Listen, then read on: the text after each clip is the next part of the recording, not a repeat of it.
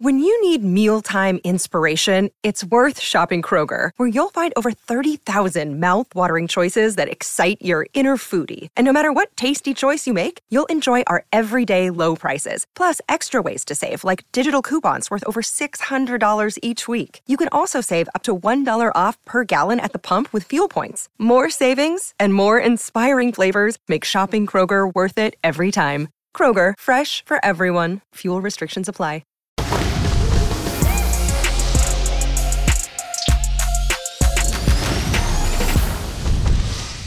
Welcome back to No Chill with Gilbert Arenas. Today we got another installment of Unwritten Rules. Y'all loved the first installment so much we had to reinstall it and give y'all another one. So Gil, we're gonna get right to it. First thing we're gonna talk about is the unwritten rules of ref in the NBA game. So a question I got for you, I'll be watching at the crib. It seems like, and we've seen it over the course of history, where it's Corey Brewer taking like 27 steps, Perk taking his good 8 or 9 steps, the infamous Westbrook clip where he's holding the ball doing this. He's basically crip walking, not getting the call. So why don't refs call travel as much as they should? Okay, so one, you got to remember, refs are fans too. So they're just like we're watching the game, they're watching the game too. So you can catch like moments in time where, you know, KD saves a ball and he's 50, he's next to the cameraman when he saves it.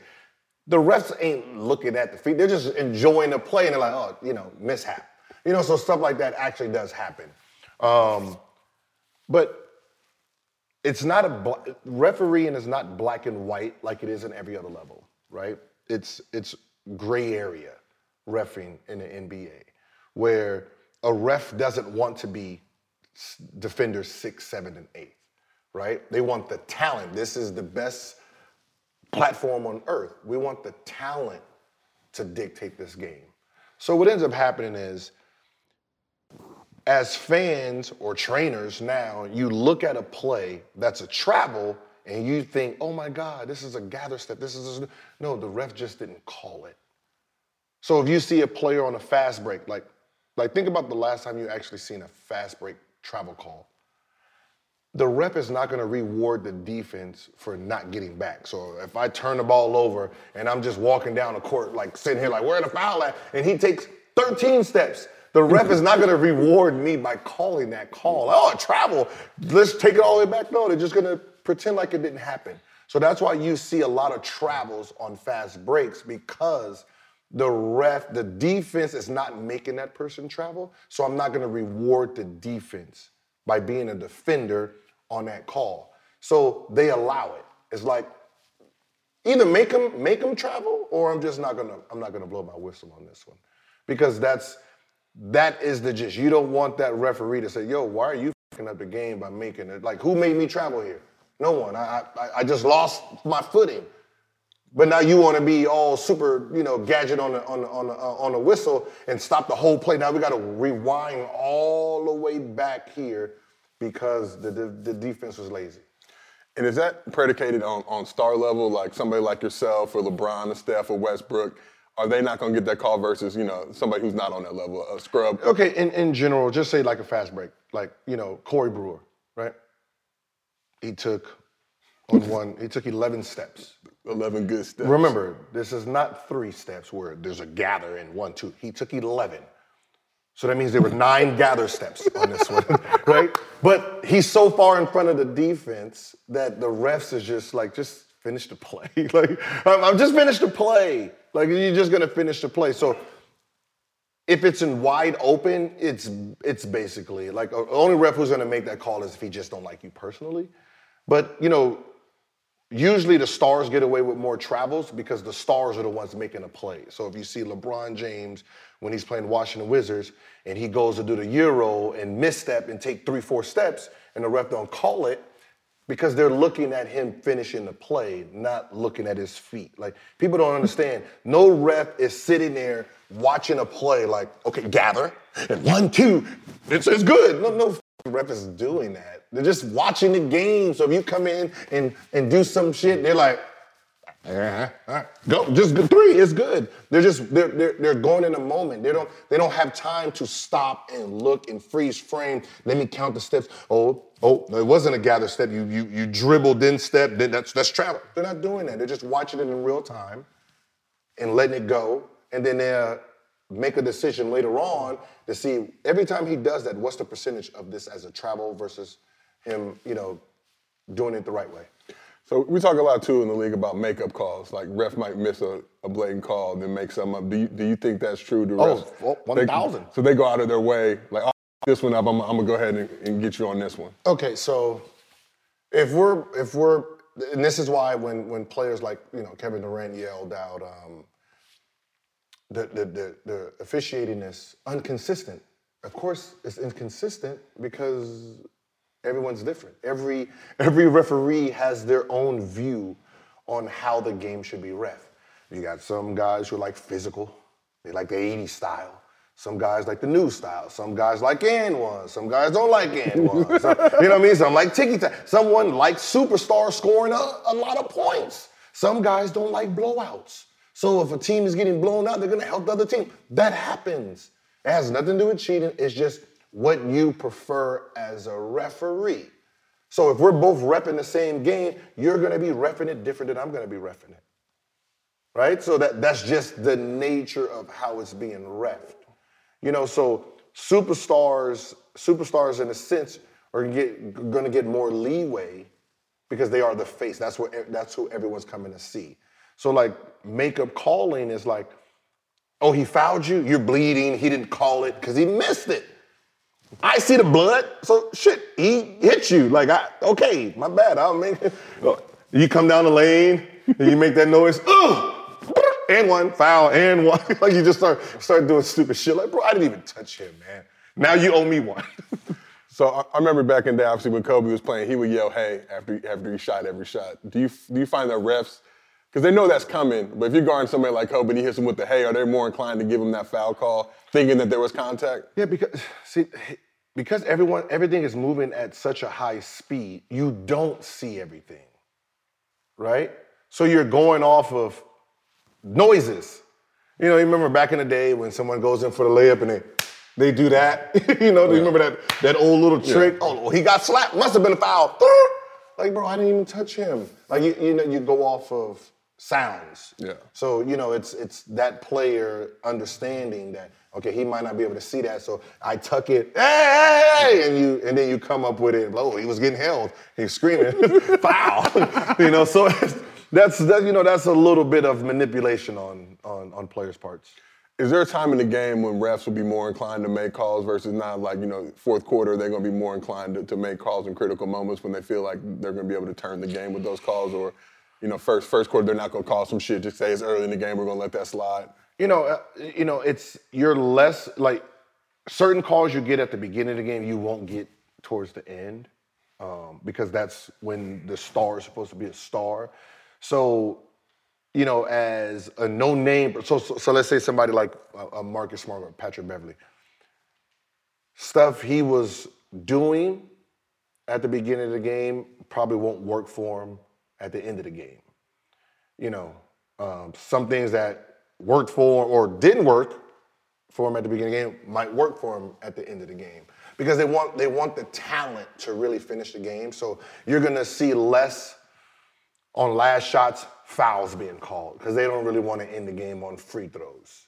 Those are real things that actually happen. They don't want to end. So you will see a guy, like I think it was the last game where, Lakers, the guy shot the three and it looked like he got fouled, right? He gets that call earlier in the game. He gets that call every single time earlier in the game. But because that's the last shot, if I don't call it, it's overtime. So I'm letting the talent finish it. Because if he misses and I blow the whistle, they win on the three. And what if he didn't really get fouled? I'm getting penalized for that. So I just make no call. So one of the things we saw during the playoffs last season, your favorite player, Giannis, taking easily over 10 seconds every time at the line. It got to be a running gag with all the crowds as they would do the counts. Counts were a little janky. Obviously, you can't trust a crowd to count on time. But do you feel like, some officials would call it, most of the time they would not? Is there any pressure from the league or from outside force when these become big talking points on sports shows, even shows like this? Do they feel now, okay, we got to send a message to Giannis to speed that shit up? Those are the same thing. Even with Carmelo, that used to happen with Carmelo. You have to be an asshole referee to make a 10-second call. Like you really literally got to be sitting there. 1, 2, Like, you really have to actually be. Who the f is counting the free throw besides the crowd? I never understood what this, what that thing meant. Like that could be like the official count. But is that, do they even do that on the free throw line? Or they do that like sitting in the key, right? Yeah, like, come on, they can't even keep the count on 3 seconds, let alone free throws of 10 seconds. You're just sitting there like, yo, just, come on, hurry. Nobody's, like that's what I said, you have to be really, like you have to be a real bad ref to sit there and mess up a guy's routine. Obviously, that's his routine. Obviously, he takes the same amount of time every single game, every single time up there. So why are you going to mess up the routine just because this gray area ruling of 10 seconds? Like, come on, let it go. So, I mean, when you look at officials, you got a lot of officials who are sensitive. They're human beings. Everybody tries to act like officials are these unbiased figures like judges, but we know judges are full of shit too. We've seen, things recently, judges, screaming the N-word, talking about they were sedated. Like, I never seen no sedation make me yell out the N-word like that. But so there's biases, there's preconceived notions, things like that. It seems like, I look at a guy like Draymond Green. I love Draymond, the way he plays, the heart, the passion he plays with. But he'll say some reckless, out-of-pocket, wild shit to referees, and the refs will just eat it. Versus some guys who literally, I remember Tim Duncan got a tech one time just for looking with the stank guy. Yeah. You know what I mean? So is there, what determines kind of what guys get the rope to be able to do that stuff versus what guys don't? It's all about the human. Like the more confident the ref is in his ability, the less likely he's gonna give you that tech, right? I treat them like police, right? I treat them like police, really. The bigger the police is, swole, workout guy, he don't fear for his life. That's why you don't see big police officers shooting people. They confident in the way. It's always the skinny little guy, I was scared. Same thing with refereeing. Okay. The only reason I'm arguing with you is because you fucked up. You missed a call, I'm expressing the frustration. Now you want to give me a tech. So you're doing the same thing I'm doing technically, but you have the power, right? You missed a call, I'm arguing with you, you want to give me a tech. So you f*** up, I tell you f*** up, then you want to penalize me for the f*** you that you originally did. You have those refs. Some refs are like, I'm not paying attention to you, bro. Just shut up, blah, blah, blah, blah, blah. Like, you have those refs, but they're not penalizing you for it. Like, those are the better refs. The better refs that knows that, okay, he's frustrated. Maybe I fucked up a little bit. All right, I'll check it out. Listen to what he's saying, blah, blah, blah. Ignore, because that's what he does. You have those refs who just let you can bicker all day. This doesn't bother me, bro. You have those. You have refs that say, listen, just don't show me up. Okay. With the hand gestures. If you want to put your hand, you want to put your mouth under, and then call me whatever you want. The good fellas, if you come with the good fella move, But you see someone do this, the worst of the worst is coming out. The worst of the worst. I mean, put it like this. This is like, yo, I'ma whoop yo. Like, that's what's coming out of that person's mouth. But because the world don't hear it, you gotta remember, it's a human. A human don't want to be embarrassed. Yeah. You're embarrassing me at my job. So as long as you're not embarrassing him at his job, you're not gonna really, you don't really ever see someone get a tech and he has this mouth over there, like, you mother. Like, you never see somebody like, tag. So it's. Last thing I want to hit you on this topic. So when my pops was in the league, and I want to see if this any different, but he always tells this story. His rookie year, he wasn't getting no calls. He had to get a tech to finally get the respect of the refs and just let him know he wasn't playing that bullshit. So did you find kind of early in the league, how were you able to earn the respect of officials? Was it just through play, or was it, approaching them a certain type of way, or did you have to kind of cuss dudes out and let them know what time it was? It's a little bit of both. That's what I said, it's human behavior, so everyone's different. You can't treat everyone the same. You can't do the same thing to everyone. Sometimes you can cuss somebody out and he takes that personal, and the rest of your career, he's gonna be against you. So, my approaches was to learn their names. I want to learn their names. So if I do cuss them out, I'm cussing them out with their name in it. Steve, you. Right? You know what I mean? Instead of saying, hey, ref, it's Steve. Like, no, yeah. So now he knows I understand. I took the time to understand and know your name. Just having conversations. Like, yo, can you at least look at it? Like, just look at the play. Like, at halftime, if you have time. Just let me know if, you know, like you got to remember they're still human, so you still got to treat them like that. Some players, I just don't give a shit, right? And I'm just going to lay it in them, but later on, probably when it calms down, I'm all better, like, yeah, you know what, my bad, I'm just frustrated. And they be like, oh, all right. Have you ever seen a ref do that? It's like you tell a ref, go check that out and just look at it and come back and be like, get off. I'll be like, yo, hey, loser owes dinner.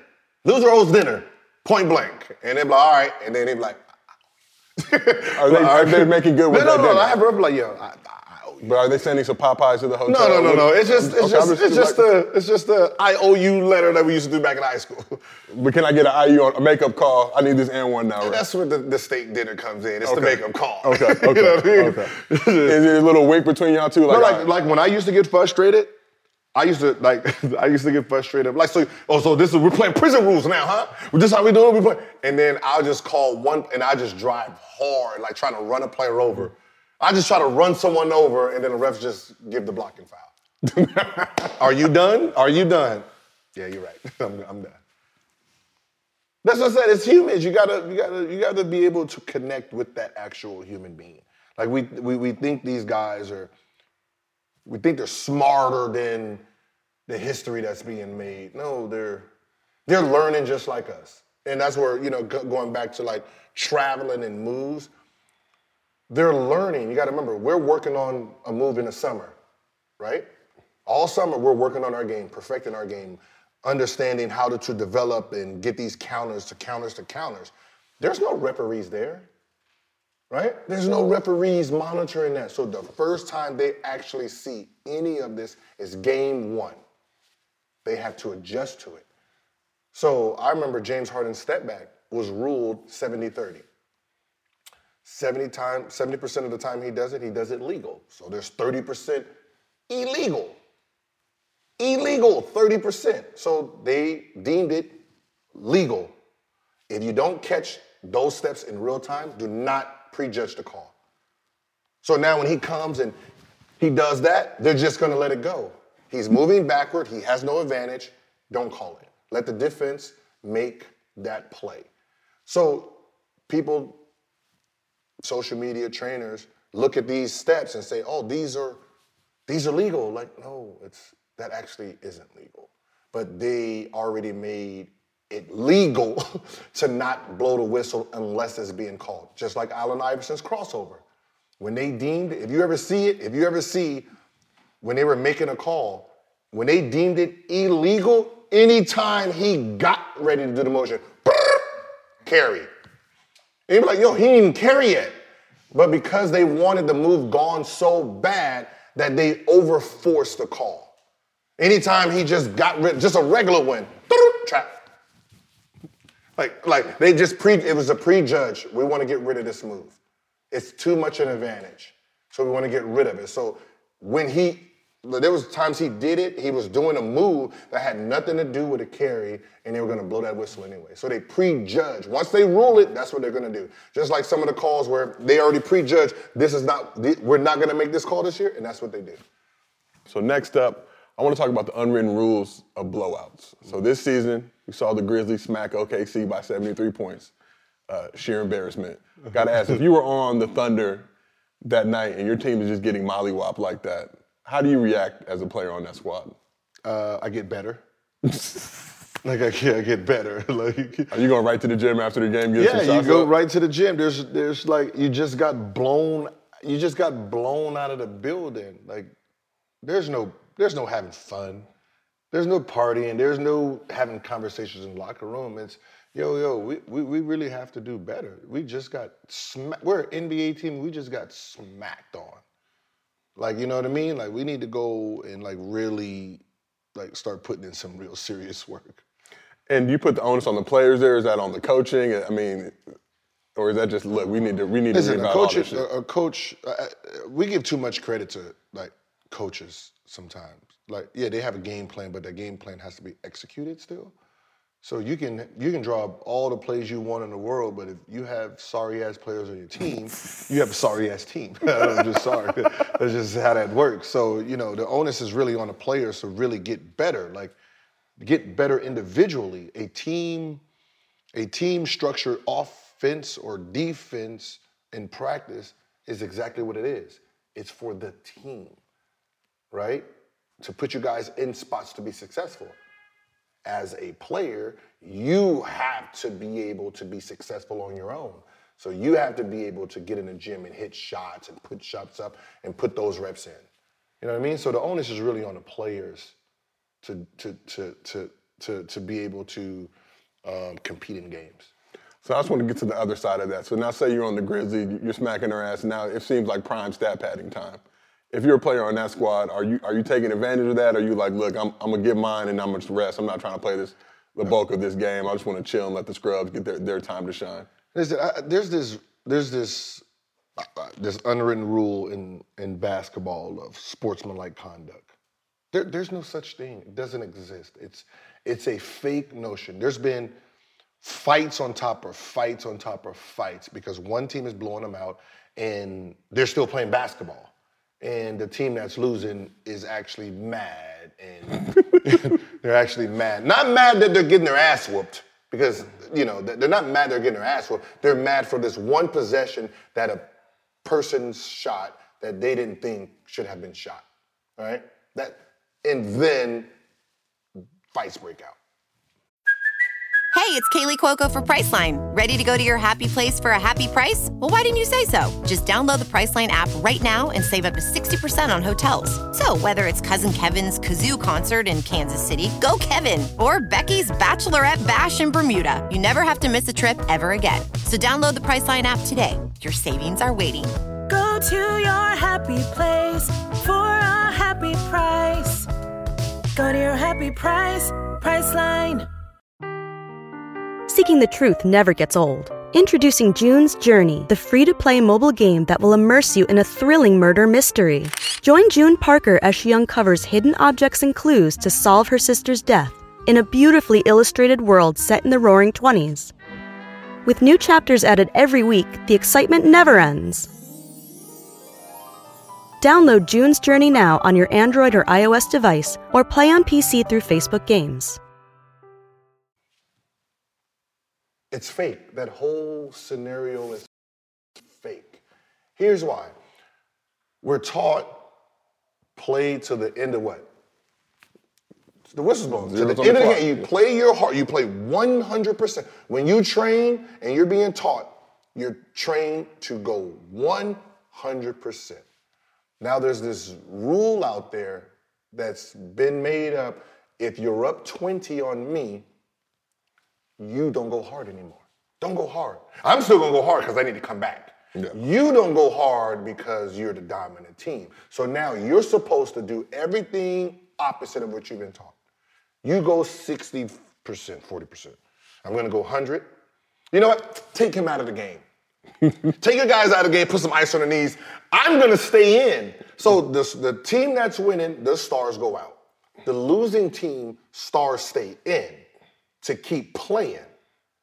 They make a comeback. Now you got to come back in the game, and then they reward me if we win. Oh my God, miracle win, this big comeback. No. You look down upon the team that's winning and tell them stop kicking everyone's ass and sit down and rest. No, that's not how the game is played. You play. If I sub you out, whoever's coming in, whoop that ass too. You don't hold the ball and run offense like he takes 24 seconds to shoot the ball. I get the ball, I take 5 seconds to shoot it. No. Because that's what ends up happening. I'm stalling the clock, right? You're pressing me. I shoot with 24 seconds. You get the ball, run down and shoot it, and then you get mad if I got the rebound and then outlet it and he made a layup fast enough. Like, it's dumb. It's dumb thinking. Bench players come in, that clock is 0-0. 0-0. I don't want my bench players to play less than what you're supposed to play. You're supposed to play 100%. The score is 0-0. Win. When you guys get in, win. And that's how I approach the game. I don't give a what that score was. We're down 30 or up 30. When I got in, 0-0. If you're going to play defense, I'm going to try to score. Like, because we've seen incidents where they're holding the ball and they're sitting there like this, and then someone steals it, goes and dunks. No one says shit, right? Ever. Have you ever seen a fight happen because of that? I saw a Monmouth-Kansas game. I was going to ask you about that. I don't know if you remember the dude who did that. And I don't think it was going to be a fight, but Monmouth was down like 40 or 50 when he did it. He came through and got his bang out, though. And I respect, I was like, look, play till zeros. The fake handshakes, all that other type of shit. But you've never seen a real fight happen because of it. It's usually happened because the person who's up scores and the losers. But if the loser does it, there's no problem. That's why I said it's all felonious. It's all felonious. Just, if you don't want to get blown out, prepare better. That's my motto for life. Like everything I do. So when I ask you, should the NBA consider a mercy rule? Like, should we go running clock, teams down 50, get this shit over with, or let it keep going? Let that ass whooping just go so they can learn from it. Okay, just sports all the way across the board. Listen, if you go into a game and you're getting blown out from AAU, a team is pressing your team, right? And you're looking at the other ref like, yo, take your press off, you're up 30. If that's what your mindset has to do, take it easy on us, you quit. Quit. Just, hey, we're down 40. It's going to keep getting worse. We're going to leave. Thank you. Appreciate it. We're going to go back to the gym, work out. Hey, Lisa Leslie had 101 points at halftime. The team didn't show back up. We're good. We're good here. They went straight to the parking lot. Like, we laid first half. Hey, just no. Pack your shit. We're back home. They didn't come into the second half talking about, hey, can you not play your girl anymore? Like, no, there's no favor. Like, we're not doing that. Either the team that is getting her, you quit. But I'm not going to tell my team not to play. What does that actually say on both sides? Hey, when you're beating someone bad, take your brakes off. Learn how to turn the switch on and off. Hey, when you're getting your ass beat in life, look for a handout. That's all it's teaching. Look for a handout when you're getting your ass whooped. That's why people actually get offended when they're getting beat by 35. They had no fucking effort that whole game, but one play, now they want to be all big and bad and start whooping somebody's ass. No, you should have had that kind of energy from when it shit jump ball. It reminds me a little bit, one of the first time I saw you play was high school. I was a sophomore at Crenshaw. You were at Grant. Y'all came in. And Crenshaw was going to press the whole game. Mm-hmm. You know, Willie West and Crenshaw, he don't give a but I think you gave him that 40 piece. I want to say fourth quarter. I don't know how you might have injured or something. You came out. I was tired. Okay, from the press. But I want to ask, when you're on that other side of that as a star player, you getting that ass whooping, and you know, shit, ain't no way we're gonna win this game. Mentally, you just like, I'm just gonna have to go ahead and try and get this 40 piece. You got to compete. It's still about showing heart. It's still about competing. We're not taught to give up. You know what I mean? We're really not taught to give up. The unwritten rule is teaching us to give up. I'm down 20. I done trained too hard to just say, they got us by 20. I'm cool. And my brain says, I can come back. Tracy McGrady with 13 points, and his brain tells him I can come back, and it has happened. Usually that game's over. Walk it up. But some players are built different. Like, I don't give a what that score is. I have Jordan, there's no mercy rule. Like, hey, Jordan, you're MJ. Hey. It's like, I'm going to kick your ass every time I can kick your ass. And that's just how it is. It's the winner gets through. I think a coach got suspended because he beat a team. Oh, yeah, I remember that. Now, so let's put this in real life, since it happened in real life. He's blowing the team out, right? He doesn't start the starters in the second half. So the girls who usually don't play, right? It was girls' team, right? I believe, yeah. The girls who write a letter. The girls who usually don't play come in, right? Not the starters. The girls who usually don't play come in and kicking that ass too, right? Like what are they supposed to do? Throw the ball in the air, walk down? In what world, what do you want them to do? Hey, I can score, but let me just give you the ball, and then you can, what do you really expect a team not to do if they're that dominant over another team. So what they decided to do is, hey, you apologize for training that well to whoop their ass. And then you're going to miss a few games without pay for being that good.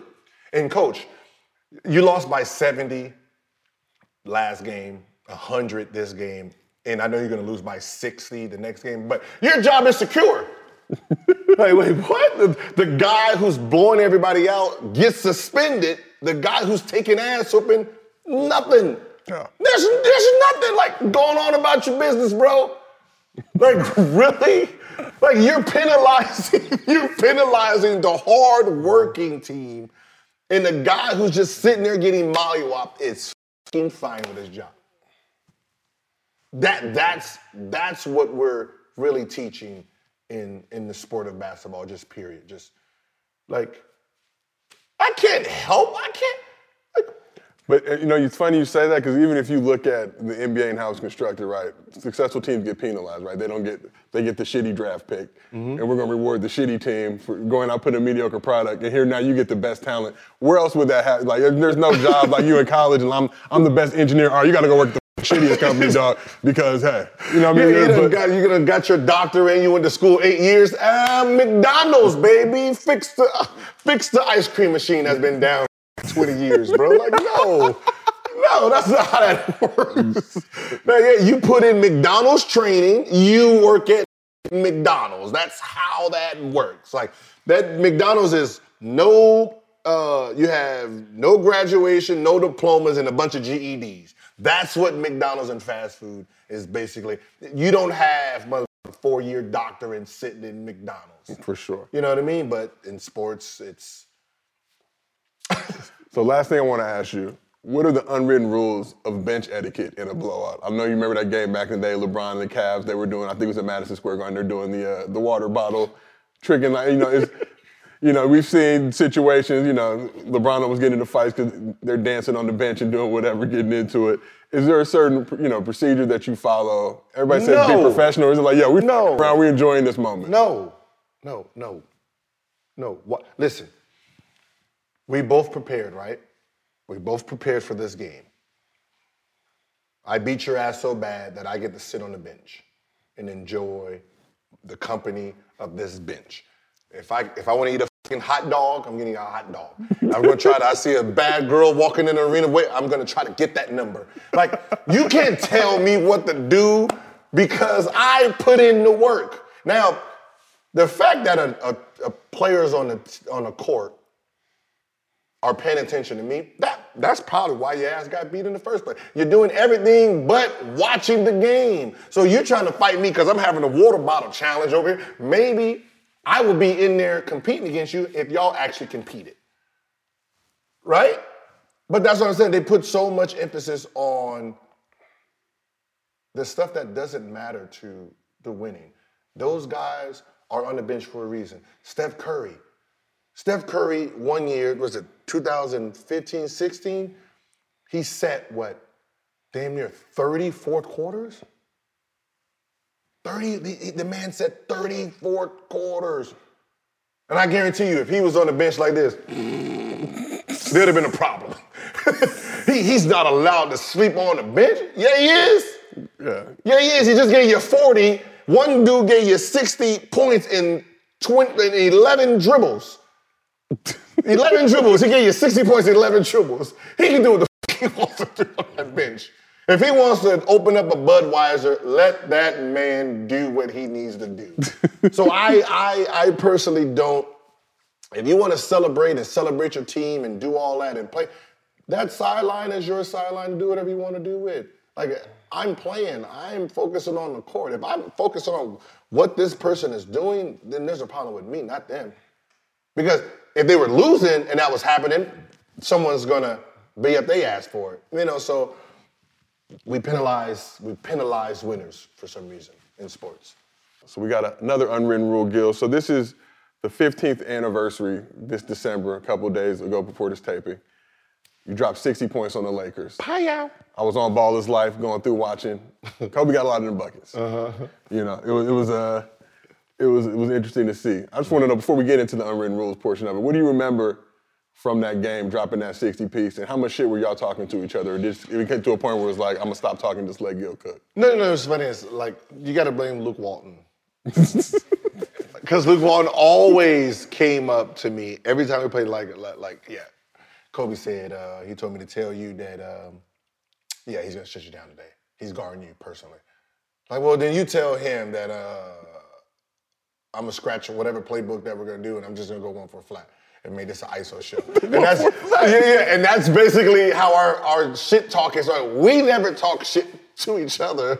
It was like via Luke Walton. It's like one of those, hit my hand, It was one of those. Luke Walton out here back channeling between both of y'all, diplomatic negotiations. So when you and Kobe say, like, at what point do you guys actually start talking to each other? During the game, or what's going on? We never, like, the only thing he said that game is like, why, you not gonna guard me? Huh? You're not gonna guard me, you're just gonna be one-sided? You're just gonna be a one-sided player? Huh? Challenge yourself.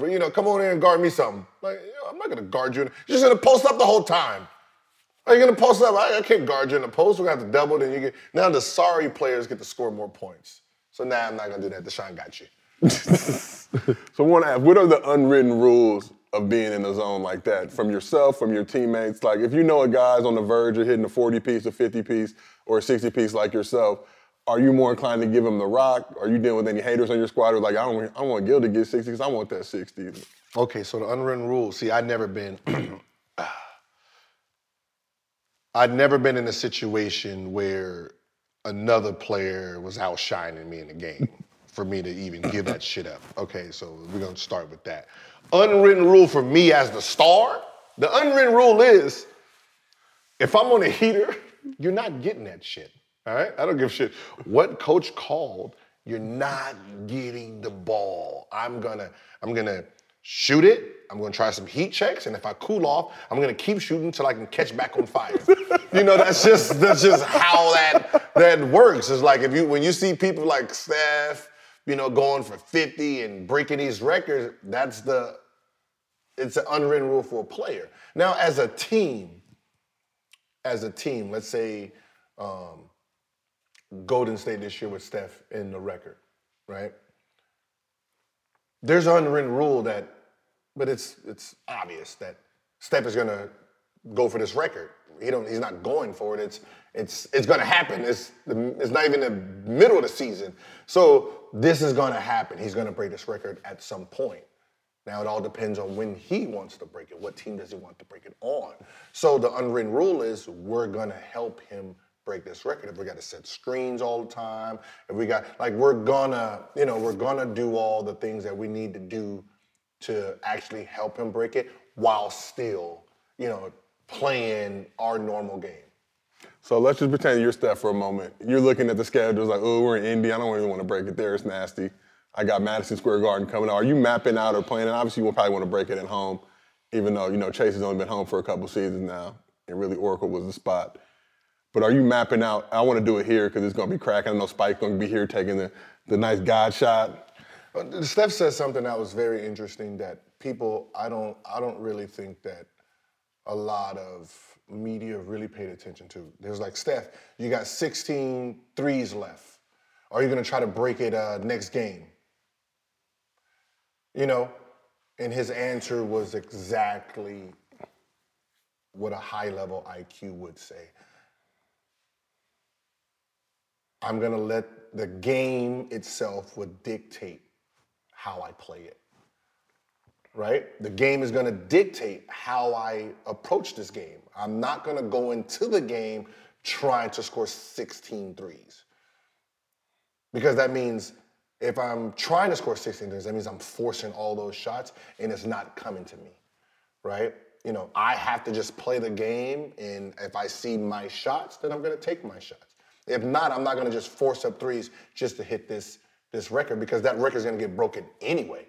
So now, I hit 2 here, I hit 4 next game, right? I hit, 6 that game. Now I got, oh shit, Madison Square Garden. Yes, sir. All I need is 3-2 going into this game. I'm gonna actually try to break it here. Okay. You know what I mean? I'm gonna actually try to break it here. When it comes to you're 16 away, you're not trying to make 16. You're not gonna, Like me, I probably wouldn't have shot no threes. The reason is, it was probably like the next game when they said you have 16 threes, that very next game, I am going to calculate that the defense is going to overplay me. So I'm going to try to score 50 just by driving and laying up. Because they're going to overplay the three. They're going to pump fake. They're going to go for every pump fake. So now I'm going to do the opposite. So I probably wouldn't even take a three in that next game unless it was wide open. But other than that, I would have just attacked the whole game. So now the next team is like, oh shit, he's driving. Now I get to unleash these threes. So back to your 60-point game real quick. How much would it have hurt to gotten that 59 over 60? As a hooper, or do you not give a f***? Is that frustrating? To be honest, I didn't care because that was the first time I broke 50. Okay. So I went from 49 to 60. Okay. So I didn't even, because that was the biggest joke that Antoine Jameson said. He was like, damn, you still ain't hit 50. You still ain't hit 50. Like, you can't hit 50. And that frustrated me, like, like, damn, yeah, you're right. I went from 40 to 60, never had a 50 game. Then he had a 50, I believe. And then I had a 50 two games later. On Steve Nash, yeah. So, you know, you made it. So I done cleared it like, I told you I was going to be in that 50-point club. So is there anything, now you guarding Kobe guys like that are guarding you in the midst of these heaters, is there anything that a defender can do to get you out the zone? Talk about your family, talk about your boo kids, and when a guy is on a heater, like when a guy is feeling it, like there's, everything is working for him. I mean, the shots he's taking, his vision, the calls, the mood, like it's in his favor. All you're just trying to do is just make it a little bit harder. Like, you're just trying to make it a little bit harder, but trying to stop a guy who's on a heater is basically impossible. Because his confidence at that point is at an all-time high. So you're just trying to just ride the wave until he can come down from it. There's really, like, I remember I played against Tracy McGrady when Tracy McGrady hit the 61. He should have had 73 at least. He missed about 12 free throws and a bunch of layups. You know what I mean? That's how great, you know what? I can say he probably wasn't even on a heater. He just dropped 60. He was hot, lukewarm. He wasn't, like how I was hitting shots against Steve Nash and Kobe. When Tracy hit 61, he wasn't in that mode. Like he would have had 73 just being a normal, that's how good he was. It was just a normal game he's playing, hitting shots, missing free throws, missing layups, like 61, like damn.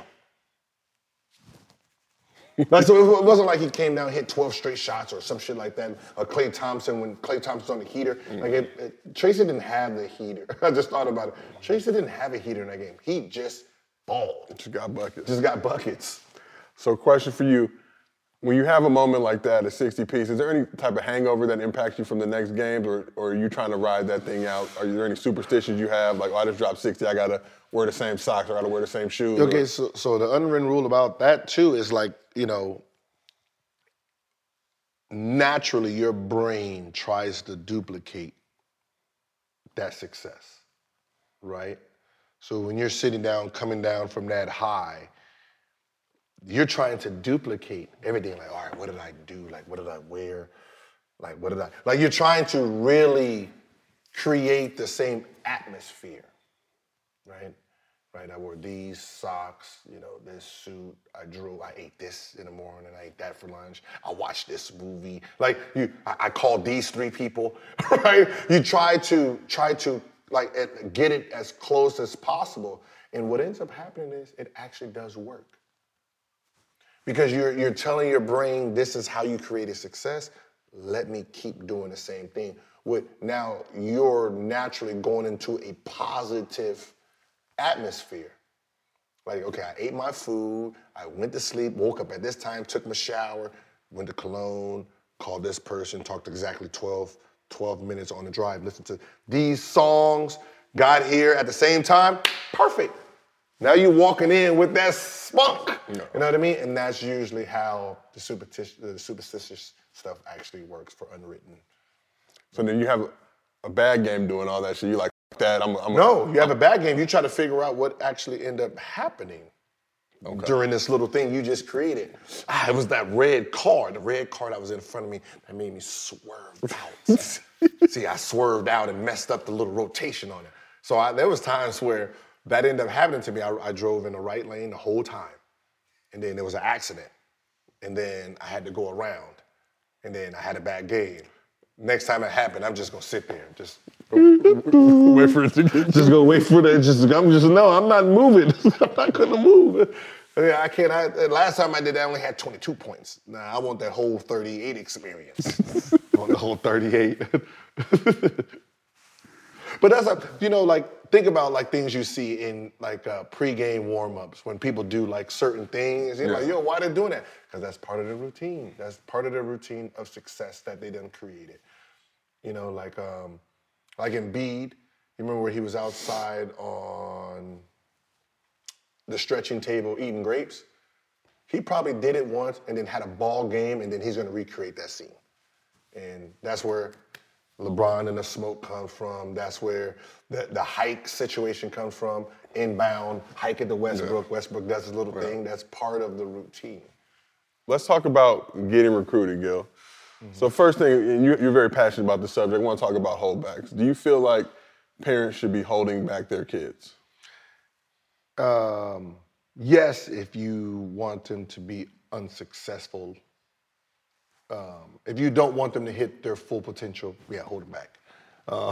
Because that's all that's actually happening. That when you hold a child back, you do exactly what it says, holding back. You're holding back everything.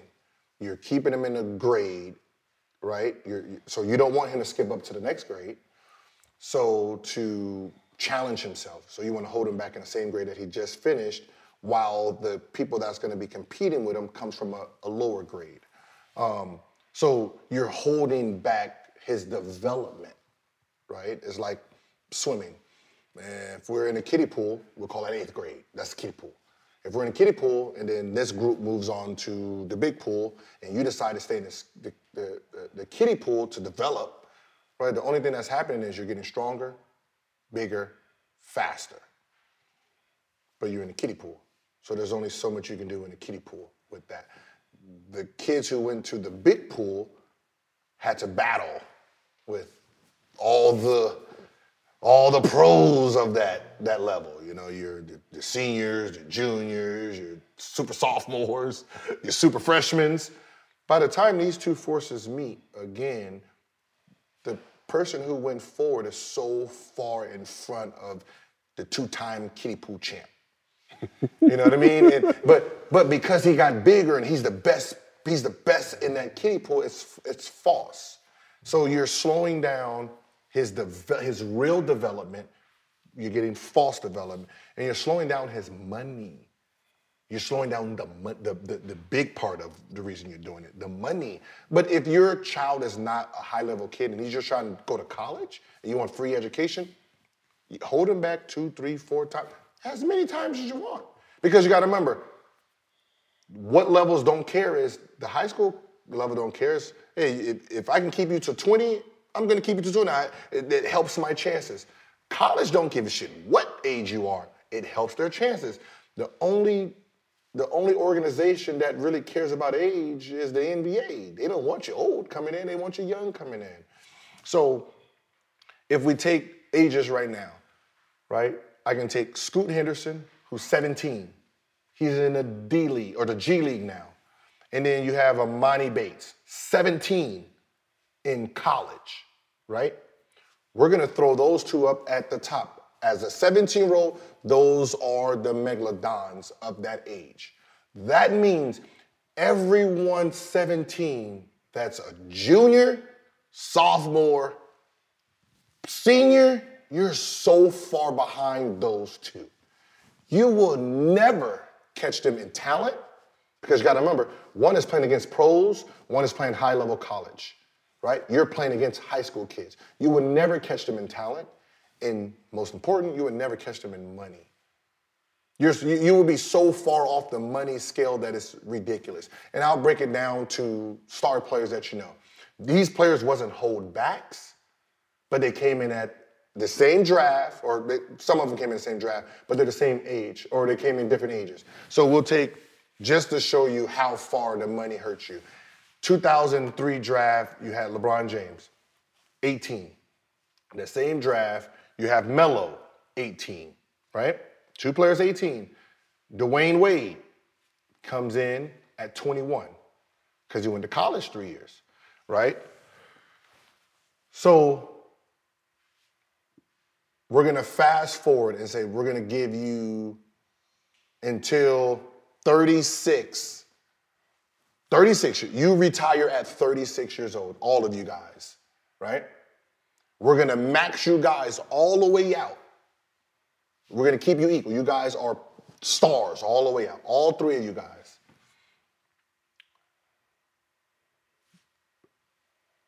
As you can see now, two of them still playing. One has been retired. So now think about the money that the players that are still playing making versus the guy who actually had to retire. Because you got to remember, he's 3 years, 4 years older. So he's going to be out of the league 4 years older. So by the time he turns 36, the other two are 32. So when you look at how much they made, it actually shows it. All maxed out. But just, you got to understand, don't think about the money, because the money sound is just going to be like, ooh, I mean, I'm happy with that. But just to show the capability. For sure. So you have Dwayne Wade made $196 million in his career. That's a bag. Bag? That's a nice bag. Bag. Right? I'll take that. I'll take a fraction of that. I know, that's what I'm saying. You can't look at you got to look at the money compared to the same. But if you're playing big bank takes little bank, so he's got 196, but now he's trying to be amongst other ballers. No. You got 100, but you're talking about the same time frame. So in the same time frame of that 36 age, you got Dwayne Wade, 196. You got Melo, 238. You got LeBron James, 300. One makes $102 million more.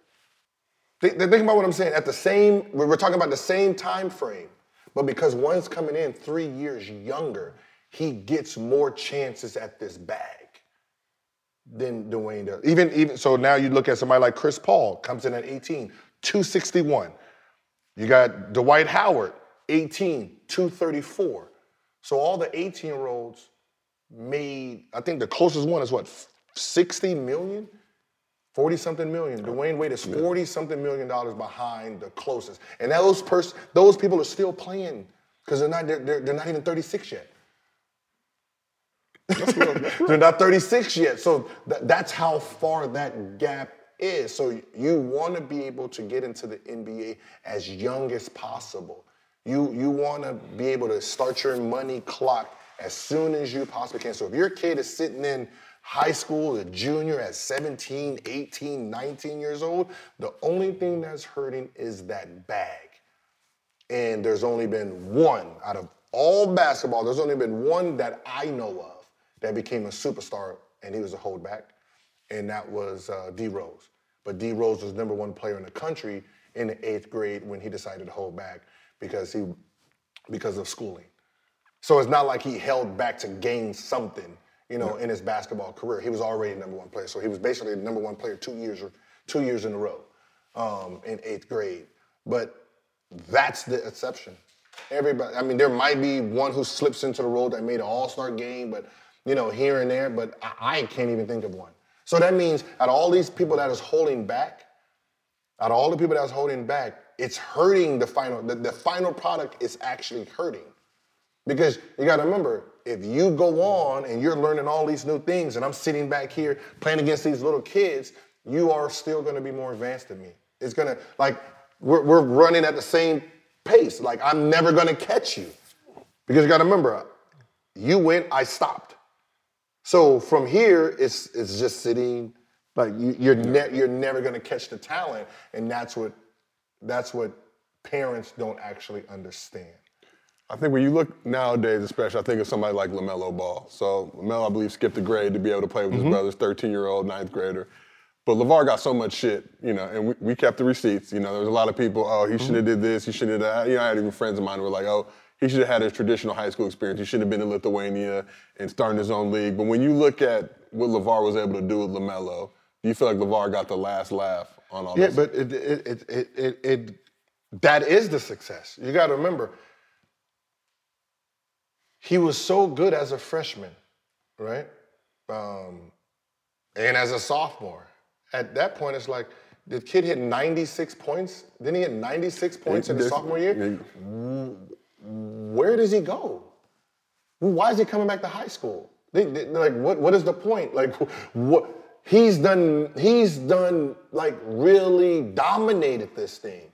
So for him to keep getting better, he has to go somewhere to get challenged. So he goes overseas, comes off the bench, averages 7. Everyone's laughing.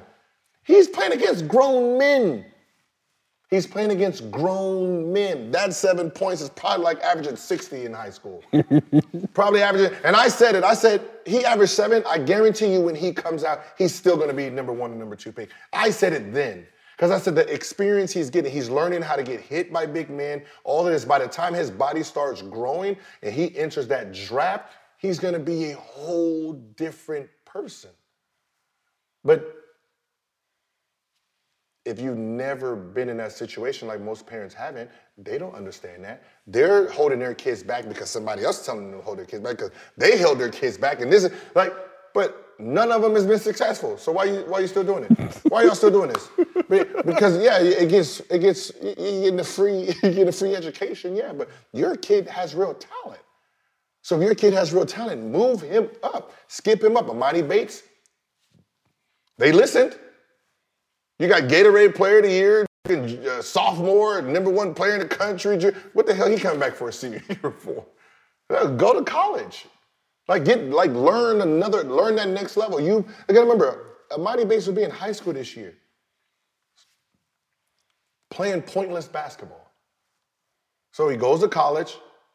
He's having a decent time. Decent. If he came out into the draft because he's 17, if he was allowed to be drafted, at 17, you're still top 2 pick. You're still, you got Pablo, you got Chet, and then you probably got him at 3. That's going to be the top 3 picks. Yeah. And he's 17, having an okay year. Having an okay year. Next year is going to be his real year. He's going to dominate. So you feel, and that's the thing I think people are looking at with Amani and saying, oh, did he make the right decision or not? But to your NBA GM or a franchise, you're not really tripping on that shit because you're looking at the age, right? The NBA is looking at the age. Think about what I'm saying. Everybody's like, oh, he's not doing so well. He's 17. Where is he at compared to the other 17-year-olds? He's doing amazing. You know what I mean? That's what I said. He is like he's averaging, 15 in college? 12, 15 in college? What is that in high school again? 70, 100 points a game? Well, this is not even a comparison. So, like I said, those two, Scoot and Amani, they're here compared to the rest of their group. The rest of the group is not even in eyesight at this point. And that's what people are not understanding. Like, you want to challenge the talent. You want to challenge the talent. You want the Lamborghini, the Ferrari, to be able to race against other Lamborghinis so it knows how to drive its car. A Lamborghini going against Hondas, the Lamborghini never learns how to drive fast, just faster than them. Right? If they can only go 60, I'm only going to go 70.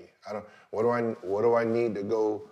You remember Talladega Nights? Yeah. When he's over there, what's his name?